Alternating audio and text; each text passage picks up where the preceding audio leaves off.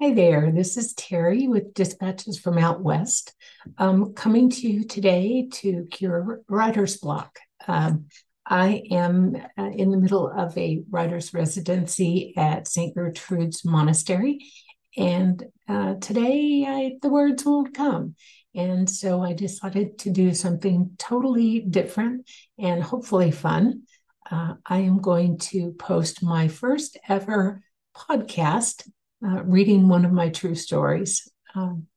I traveled to Uganda in April and spent some time there. But before I got there, I went to Doha, Qatar, and stayed in a really nice hotel. But I did have, let's just say, an unfortunate experience that I want to tell you about. I wrote about it in a bra, flip flops, and no, I won't open the door. Here we go. Tell me what you think. An unfamiliar electronic tone from the nightstand next to me came first. I shrugged it off. Another tone, and I noticed the message light on my phone was flashing. The light tap, tap, tap on my door wouldn't be dismissed. It got louder. I was annoyed. It was the last night of my time shifter regime to avoid jet lag. A stretch of 8 hours of uninterrupted sleep was what I'd counted on to finish with energy and a clear head. Ma'am, this is the front desk. Tap, tap, tap. Knock, knock, knock. Ma'am. What? Who? It was just after midnight on the second and last night of my stay in Qatar. I was in a hotel that predominantly caters to Middle Easterners. I had called it Hotel Heaven when I first arrived, but it wasn't that now. I moved swiftly to the peephole and noticed the chain lock was hanging disconnected from the doorpost. Was it like that when I came back from dinner? Who are you? What do you want? He looked like he was wearing a hotel uniform. It was the right color. I saw his name badge, but when a woman traveling alone is asked to open her door in the middle of the night, it typically doesn't end well for her. So my response was a hard pass. Can you step outside and show us your passport? The man said. Let me go put in my hearing aid, I stalled, running for my phone. I don't have a hearing aid.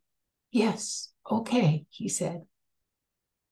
The room was still dark and the message light was still flashing. Who to call? The front desk? My friend Ron down the hall? Yes, Ron. I tried to call him at the number I'd messaged him at earlier, but the call wouldn't go through.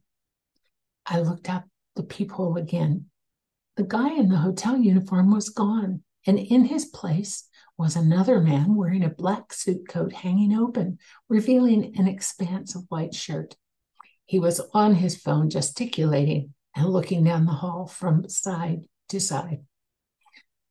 I remembered Ron had used an app to call me earlier and phoned him.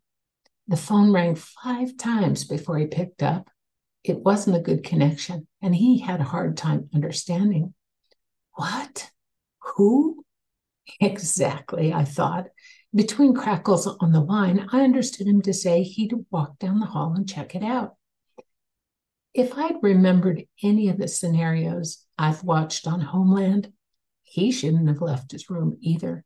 But all I could think was that someone else needed to know about the guy in the black suit before I disappeared into the Doha night. I went back to the blinking light on my nightstand and picked up the phone. There were no instructions in English or in Arabic, so I dialed 0 and my call went through. The phone rang 7 times and then, front desk, said a voice in broken English. Yes, I'm in room 218. There's some guy knocking on my door, asking to see my passport. Yes, he agreed, that was me. There seems to be some confusion. Can you tell us where you are? Show us your passport? I was not confused. I was incredulous. You know who I am. You have my registration. I'm not opening the door. Can't we do this in the morning? What is your name? He asked. Terry Murison. I hung up. I heard loud voices in the hall.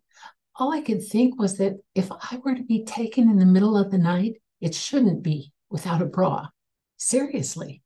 And then I looked for my flip-flops. Ron messaged me. I talked to them in the hall. They had double booked the room and were trying to understand who you were. There was a family standing in the hall. They said, "You're fine." What? I was hardly fine. I was awake. But I thanked Ron and told him I'd armed the door stopper alarm I brought with me, but hadn't taken out of my suitcase, just in case this thing wasn't over. And he heard a siren. I laid back down to try to go to sleep, but I was still wearing my bra. I guess I'd have to live with some jet lag in Africa. But hey, it could have been worse. Now, 3 hours later, and still unable to sleep. I'm telling you a Doha story.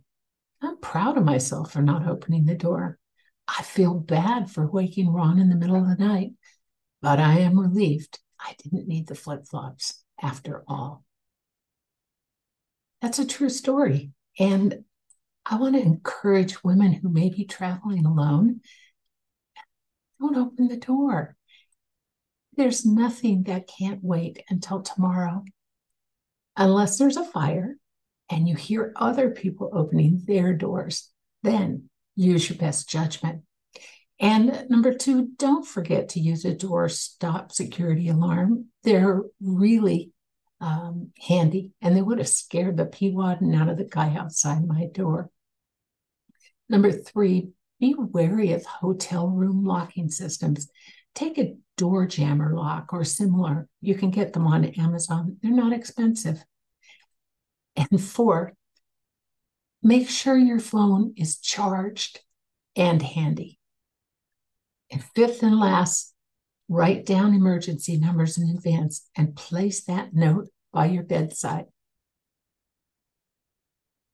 It's fun to travel by yourself, but you do have to do a little extra planning to stay safe.